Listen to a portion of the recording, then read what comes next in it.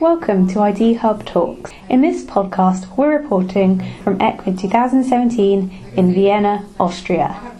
We're speaking to Mahmoud Ghannoum from Case Western Reserve University and the University Hospital's Cleveland Medical Center, who presented his work at the conference on Candida aureus. First, could you introduce yourself and tell us a bit about your career today? My name is Mahmoud Ghannoum. I am professor and director for the Center of Medical Mycology at Case Western Reserve University and the University Hospital's Cleveland Medical Center. I've been there for the last 20 years, and before that I was at UCLA in infectious diseases, and I really started in England my entire career, where I did my PhD on the study of Candida in particular. So for the last over 40 years I've been focusing on fungal infections. Yeah, great. Why do you think fungal infections present a research area of unmet need? For a very long time, people focus on the study of bacteria, which is, of course, important. Having said that, fungi, especially since we started new medical procedures, new way of prescribing drugs, it's become more and more important. Because what happens, if your immunity, let's say, for example, in transplant patients, or if you use a drug, such as antibiotic, you affect not only the bad bacteria but also the good bacteria. And since bacteria and fungi, they work together and they live in our body, fungi then have the opportunity to come out and start causing disease. Why it is unmet need? Because fungal infections are the third or fourth nosocomial bloodstream infections in hospitals. And it is associated with highest mortality, even when you compare it to other bacterial infections. So for us, a lot of the time people, when they are, for example, cancer patients, when they die, they don't die from the cancer, they die from fungal infections. Yeah. And therefore, it's really an area which needs to be investigated. Unlike the bacterial world, where we have a lot of antibacterials, although we have the resistant issues, now fungi, we have handful of drugs. And also what's really important, recently there is a new species of Candida called Candida auris, A-U-R-I-S, which is multi-drug resistant. This is the first time we have a fungi that will pose a problem regarding how to treat it because of the resistance. So that's why it is unmet need, and that's why we need more funding to try to look at fungal infections, how to manage them, and how to really optimize our health when it comes to fungi. Yeah. Great, thank you. Could you outline the projects you're currently working on? As I mentioned, I direct the Center for Medical Mycology, and this center is from test tube to patient. So I have some basic research areas. In particular, I work on biofilms, fungal biofilm as well as bacterial biofilms. But more recently, in the last maybe 7-8 years, I start focusing on understanding what is the fungal community instead of the bacterial community in our body, and that's why we named really the microbiome, which is the fungal community in our body. I have been looking at it not only in health, such as, for example, what fungi is present in our oral cavity or in the gut in healthy situation, but also we are looking at it in disease states, for example in HIV, and we published some papers on that, as well as more recently we looked at Crohn's disease. And what's so exciting about this is that we know very little about the microbiome. So even being a part of also dermatology, we're starting to look at the skin. So that's our basic research, but in addition we do a lot of translational research where we try to help companies develop their drug, as well as we have our own development with respect to new ways, for example probiotics, to try to combat the imbalance in our microbiota. Yeah. Thank you. It's really interesting. So the microbiome has had a lot of interest in the last few years, and you've pioneered research into the fungal component, the microbiome, as you've mentioned.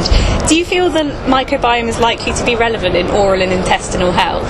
At least based on our studies, and also more recently, I'm pleased to say that other people, other researchers are starting to go and look into it, and it's becoming clear that the fungi play a role in our health and wellness and disease. And there is, for example, there are studies to show fungi is associated with obesity. Our work shows that it is associated with Crohn's disease and ulcerative colitis, for example. So what's important is, I'm not saying it's only fungi, clearly. The issue is it is not only fungi, not only bacteria, it's the two together. Yeah. They work and they cooperate. Yeah. And I wrote an article in MBio, it's a commentary about fungi and bacteria have evolved in such a way that they come together and help each other living inside a biofilm. And that's why I think fungi is going to be very important to study in addition to bacteria. Otherwise, you are only telling half of the story. Yeah, it's important to look at both. So you need at both. And that's what I've been advocating since 2010 when I wrote the first article in actually an opinion piece in the ASM Microbes. I said we really need to look at both. And this continues to become clearer to me, especially with the findings and the studies that we showed.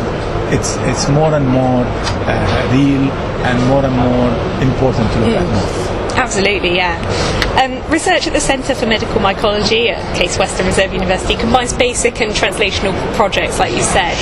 Do you think a bench-to-bedside approach is important to your field? Oh, no doubt about it. I mean, as a PhD, I am a scientist, but I'm a great believer in that we really need to work with the physicians and the clinicians and come together as a team to try to translate what we discover so that we can help our patients.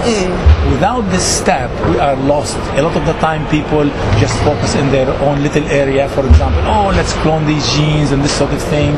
To me, this is great, is very important as a basic science, but then we need to start thinking, how can we translate our discoveries to make them help people?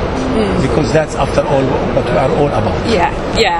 What do you think the most promising strategies are for overcoming the growing threat of antifungal resistance? You know, this is really a very important question, particularly, as I mentioned earlier, with this new Candida auris, the discovery of this emerging multi-drug resistance. I think, first of all, with respect to drug resistance, like in a way antibacterial resistance, is we need to be sure that we are using the right drug. We need to make sure we don't underdose. You know, one of the big mistakes people did when early in the 90s, where they used fluconazole to treat oral candidiasis, they underdosed it. Like instead of using 150 or 200 milligram, they used 50 milligram per day, and that allowed resistance to develop. So it's important to have the right dose.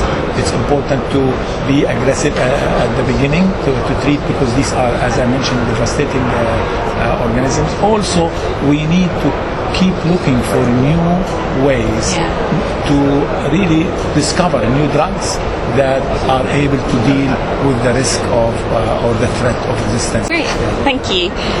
In your opinion, what are the key hurdles to be overcome in this field?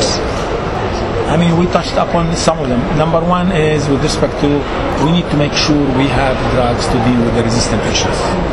Number two, we really need to understand the organism and how they work together, like with bacteria. Because if we understand that the fungal bacterial interactions, we will be able to come out with the new strategies to deal with how can we maintain our balance, for example. And one of the hurdles is we should not only focus on drugs, we should also look into probiotic, and that's an area where we started to look at. And what we found is you can have probiotics that can balance both bacteria and fungi and maintain that balance. At the same time, we need to start thinking of new strategies. Like, for example, Crohn's disease. Should we just use antibacterial agents. So should we really, since now we are showing that there is fungi in our gut, should we also use some antifungal agents? Okay.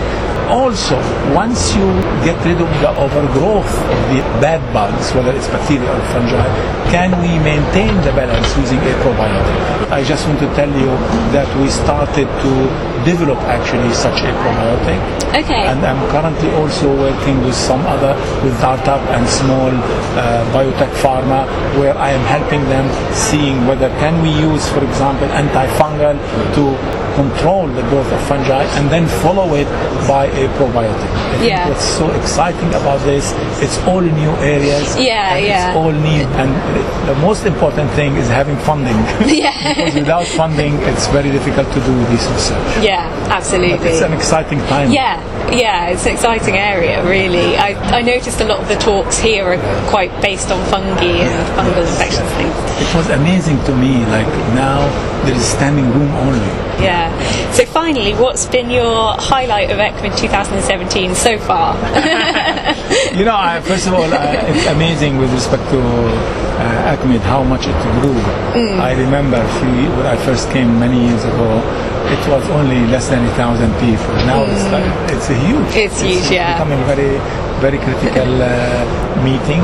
Also, it's fun because I'm looking at all the new technologies that are being introduced, like a lot of sequencing, a lot of automation.